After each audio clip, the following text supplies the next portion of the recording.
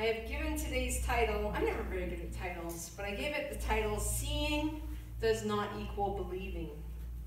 And we're going to carry on in John chapter 7, where Pastor Cliff left off last week.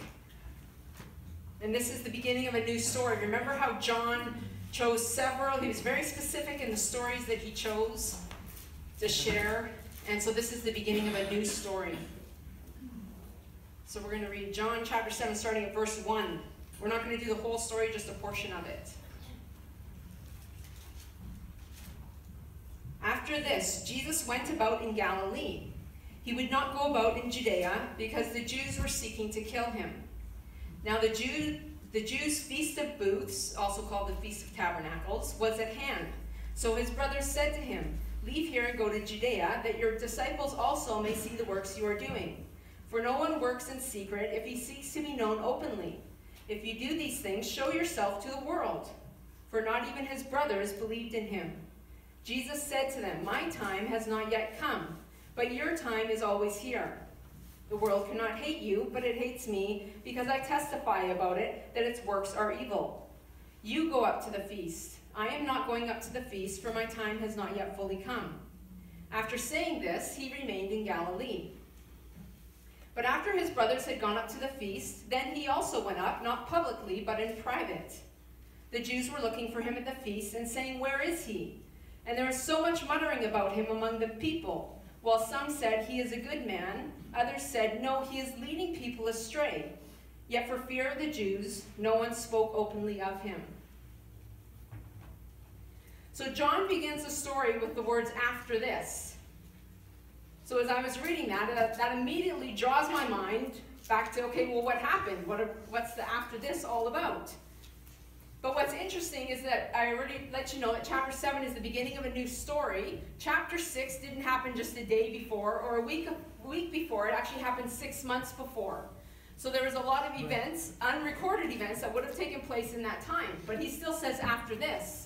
And we come to realize that after the events in chapter 6, Jesus remained in Galilee because of them. So what was some of those events? John 6:66, it says, "After this, many of his disciples turned back and no longer walked with him." And as Cliff pointed out last week, the disciples, the followers of Jesus who had eaten the bread, they were excited enough and in awe of the miracle that they just witnessed that they ran around the lake. It caused them to be amazed and to follow Jesus. They followed because, as Cliff said last week, they received a temporary filling of their food, or of their bellies full of food. It was a temporary fulfillment for them. They didn't mind receiving the immediate benefit, but they didn't want to surrender their lives to this God that they were beginning to learn about. And they couldn't understand the symbolism of the bread, that Jesus was the bread of life, that he was God, that he was the Savior of the world. They couldn't recognize that it was in him that they would find true satisfaction. So they left him. And I thought about that. The bread that they ate, the miracle that they witnessed, it did not open their eyes to their sin. It didn't convict their hearts. And it didn't bring them to recognize their need. And as I started preparing this message before Cliff spoke last week. And I sat in the front row listening to him, and I was like, oh, this is interesting. Because as Cliff began to speak, he began to point out the same point that I had already worked on in my message. And if I had normally I would just start preparing the week of, but I felt like, no, I'm actually supposed to stick with what I had already started. But it was the same thing that Cliff pointed out, and it made me think, okay, God, what are you trying to say to us? Right. You said the same thing to both of us. I had my ears open. What are you saying? Yeah. And when I first started reading this passage, I always read it through multiple times, just kind of sit in it, soak in it, and just let the Holy Spirit bring things to me. And what was standing out to me was the timing of God, and how God was more concerned about obedience to the Father than the timing of man. And as I was reading it, I thought about the brothers, their advice. Yeah. It's almost like, 5 keys to success in gaining followers. It's like, Almost like this growth strategy 101. Yeah. It's like, change your strategy, stop playing it safe, find a new demographic, show yourself to the world. But it was as, I'm not saying growth strategies are bad, but when they're not in alignment with what actually God is calling, That's right. then it's just a worldly mindset. That's right. So that was where my message was going to go about that. But as I started reading again and started typing, I could not get past verse 5 that said that the brothers didn't believe. And these were the actual brothers of Jesus. Simon and Judas, not Judas Iscariot, James and Joseph. And there's not even any indication that his brothers came to faith in Christ before the death, the resurrection, and the ascension. They were in the upper room after that, in prayer, after the ascension. And then we know that James later became a leader in the Church of Jerusalem, and he wrote the book of James. But beforehand, they didn't believe. They didn't believe, even though they had witnessed so many miraculous signs. And the default setting in my mind, whenever I've thought about signs and wonders, has been in the context that through the sign and wonder, people would see Jesus. Just like what Cliff pointed out last week, a sign it guides us to see Jesus. Yeah. And I began to think in a new way about signs and wonders that I'd never thought of this week. And I began to study it more. And I saw these opposing, contrasting results in Scripture.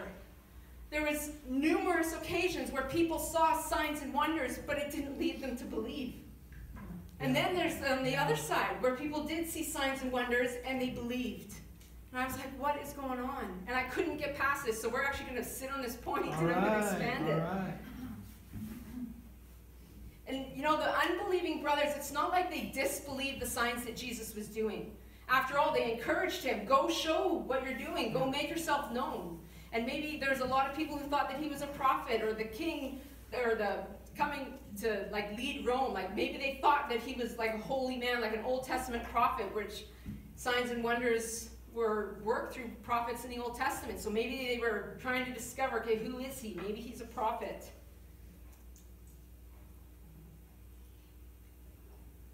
But for his brothers and for many others, seeing the miracle was not enough to lead them to faith in Christ.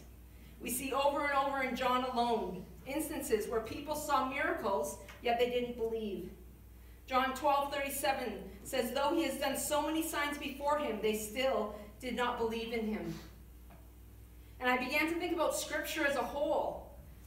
Remember Pharaoh and all of the signs and wonders that happened in Egypt. And I thought about, man, if there was ever signs and wonders that should bring a fear of God into people, those signs and wonders should have, but it didn't. They didn't believe. And we know that Pharaoh had a hard heart. You know, I always struggled with that passage. I didn't like the fact that it says God gave Pharaoh a hard heart.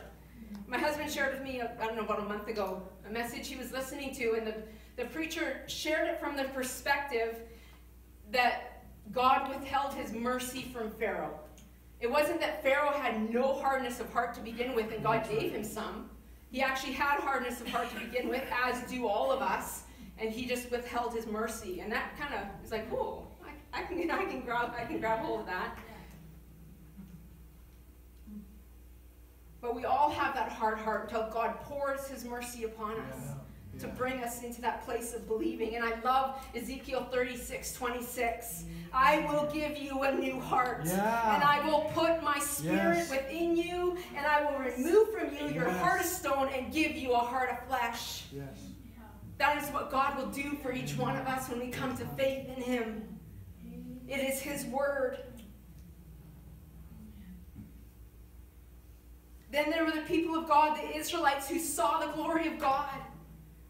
They witnessed such power, such majestic might, the Lord caring for them in miraculous ways as they went through the wilderness.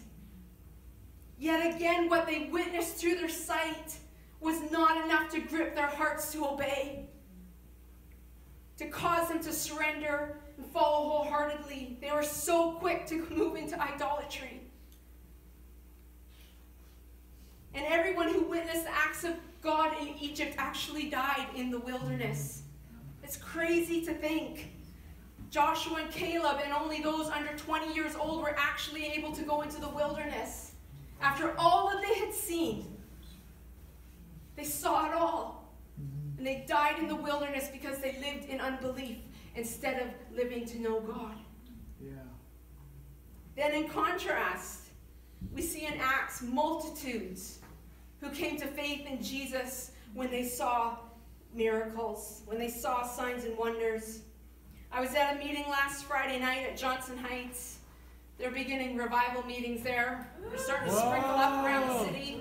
So I went and joined them. It was a great time.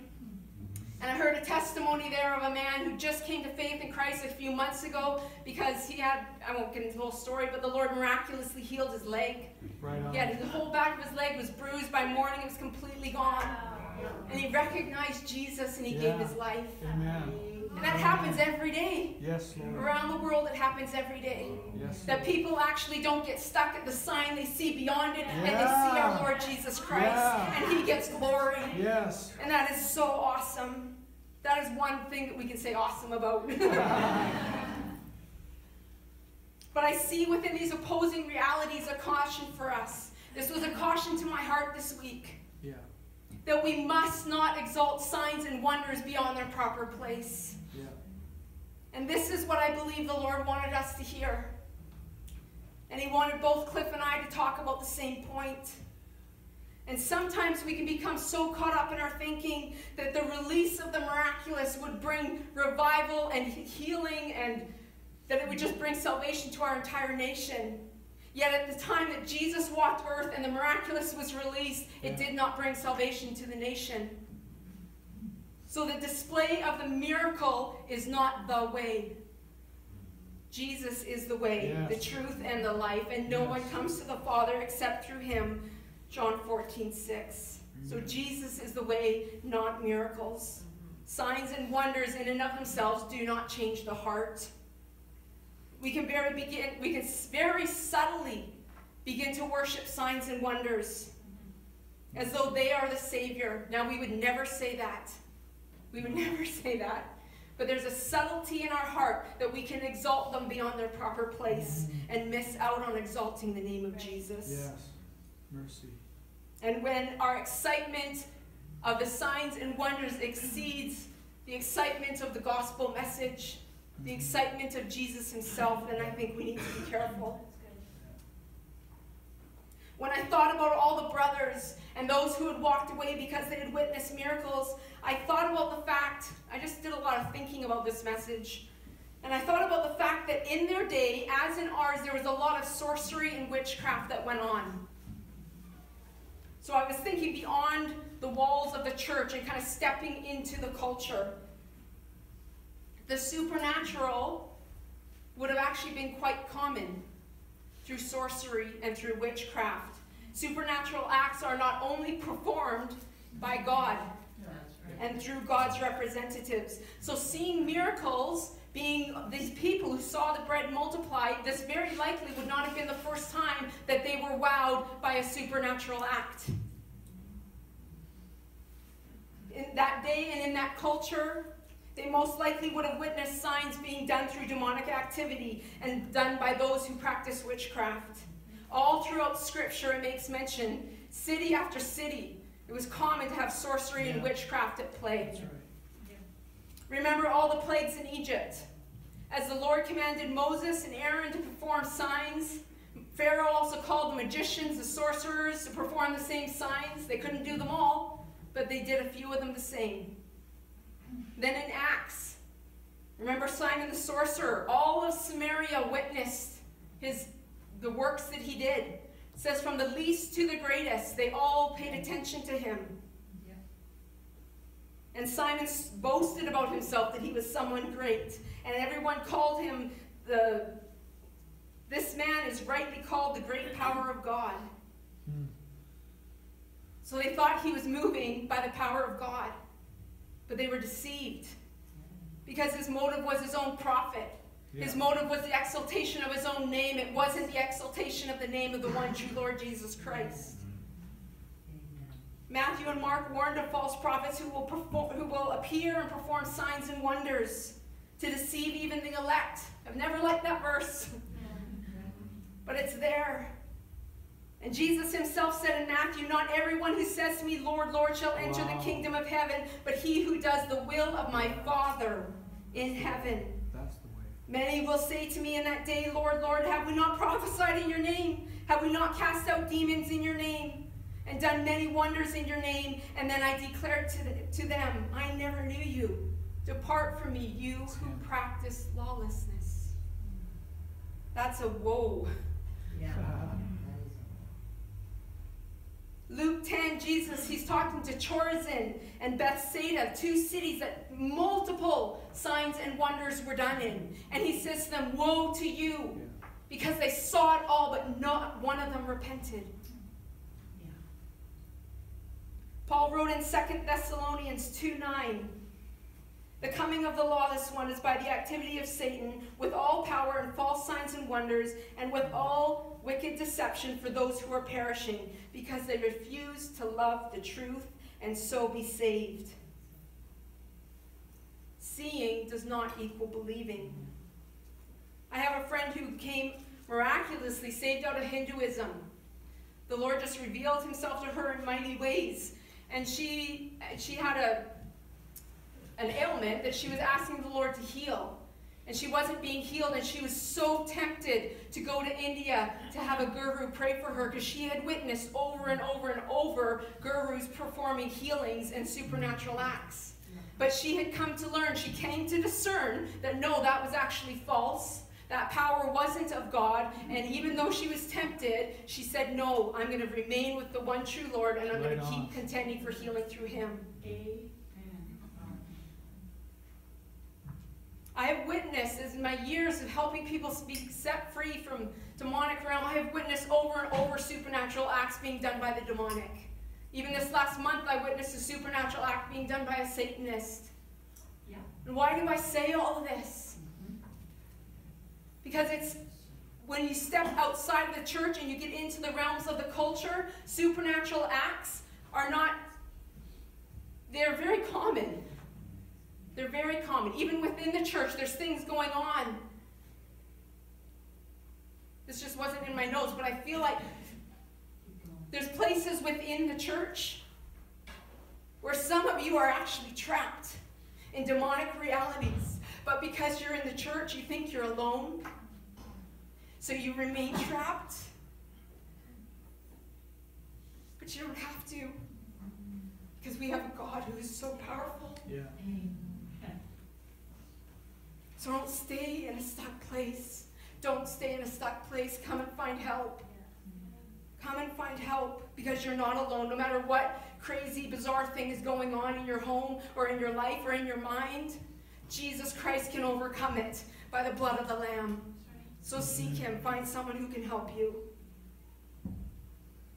You know, the enemy is still doing works to deceive people and lead people away from faith in Jesus Christ. He is so crafty at getting our carnal nature to go after power. Amen. Amen.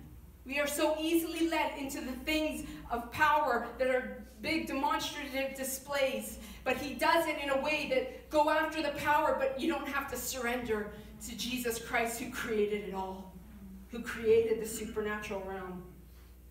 And there's no doubt that witnessing signs and wonders, there's no doubt that it's awe-inspiring.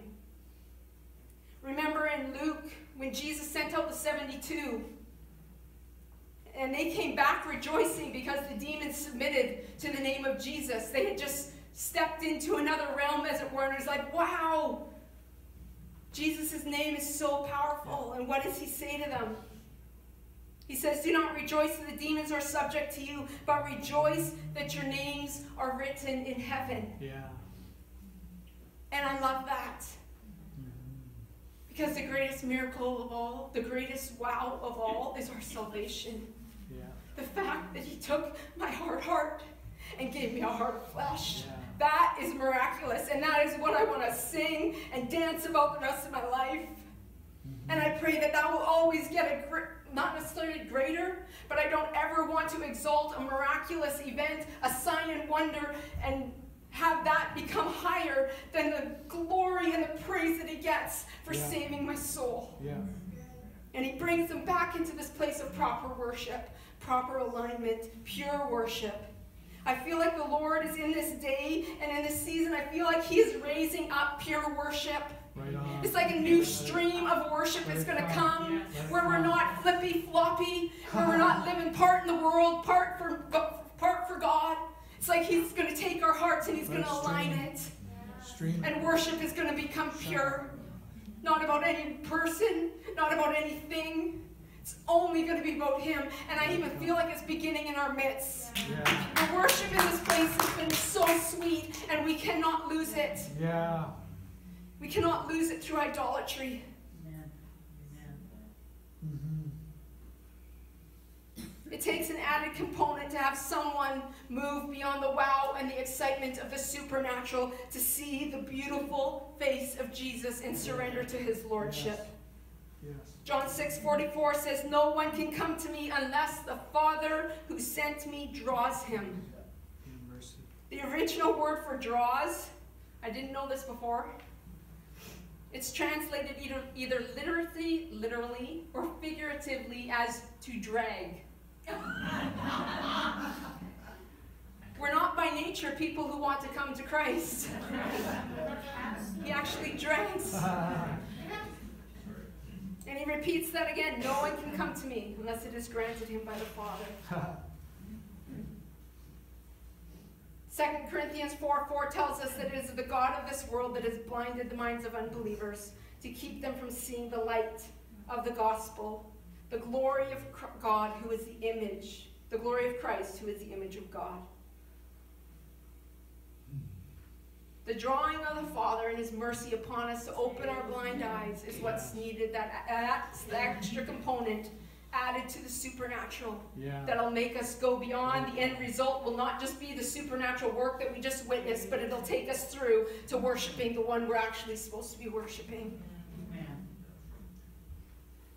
A sign without the accompanying work of the Spirit will only draw man to see what's in it for themselves. What will this sign give me? What will it profit me? Mm-hmm. It's not going to say, what will I have to give or surrender because I witnessed this sign and this wonder. We need the Spirit to bring us into that place of deeper worship. Mm-hmm. Come on. Does all of this mean that we don't ask God for signs and wonders? Not at all. We don't respond in fear, operate out of fear, or the fear of being deceived. The early church in Acts prayed for signs and wonders. Amen. They asked for signs from already established places of belief. In Acts 4:29-31, it says, "Now, Lord, look upon their hearts and grant to your servants to continue to speak your word with all boldness, while you stretch out your hand to heal, and signs and wonders are performed through the name of your holy servant Jesus." And when they prayed this, the place in which they gathered was shaken, and they were all filled with the Spirit and continued to speak the word of God with boldness. Amen. Acts 14:3 says that God granted signs and wonders to bear witness to the word of grace. Amen. Mark says that signs and wonders confirmed the messages of the disciples. Amen. Mm-hmm. Amen. And Deuteronomy, in context of those who saw the miracles in Egypt, he says, "To you it was shown that you might know the Lord is God, and besides him there is no other." Yeah, that's right. You know what I love throughout all of history? Where the enemy has tried to show his signs and wonders, tried to exalt himself, nothing can compare to the power of the Lord. Right on. Amen. When Pharaoh had Moses and Aaron stretch out the staff, and he had the sorcerers do the same thing, so their staff becomes a snake, what happens in the end? Aaron's staff swallows up all of the magicians and the sorcerers' staffs. Amen. And then the prophets of Baal with Elijah and the fire. Fire. Elijah poured 12 buckets of water over the sacrifice. And then God lit the fire from heaven. He revealed himself as the one true God. And the people there, when the people with Elijah, he said to them, I can't remember the exact phrase, But something, why do you, because they kept going back and forth, worshiping false prophets, God Baal, to worshiping God. They did both. And he says, you need to make a decision who you're going to worship. That's right. And they saw that Jesus, God, was the only one who lit that fire that day. They realized who the one true Lord was. Then there was Bar Jesus, a man. He was a Jewish sorcerer in Acts. And he was friends with a man, a very intelligent man called the Proconsul. But this man, he wanted to hear about God. But Bar Jesus, he would have been known, he was a sorcerer, he would have been known for signs and wonders, and he tried to stop this Proconsul from coming to faith in God. But what happens? Paul rebuked him, and he said, stop making crooked the straight paths of the Lord. Right. And the Proconsul sat there and watched, and Paul says, the hand of the Lord is on you, and he was declared that he would be blind, and he goes blind. And the Proconsul witnessed this once Jewish sorcerer who once seemed to have all this power has now been blinded by the one true God. And he came to faith in Jesus. He is Lord. He is Lord over all. There is no one besides him.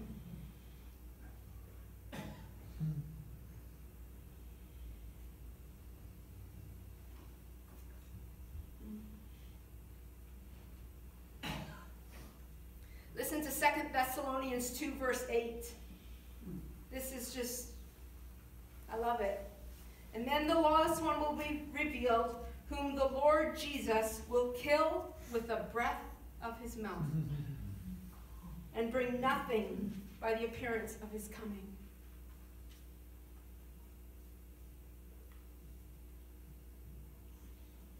I'm so tired of the enemy making himself look so big. Yeah. When one day Jesus is going to come, and with a breath of his mouth, he will be destroyed.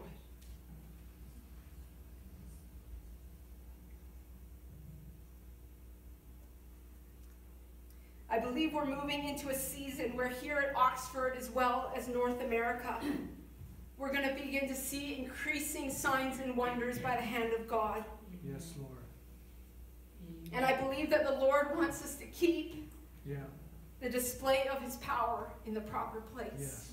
Far from a place of idolatry. Yes. Far from a place where his power will be used for us to make ourselves a name.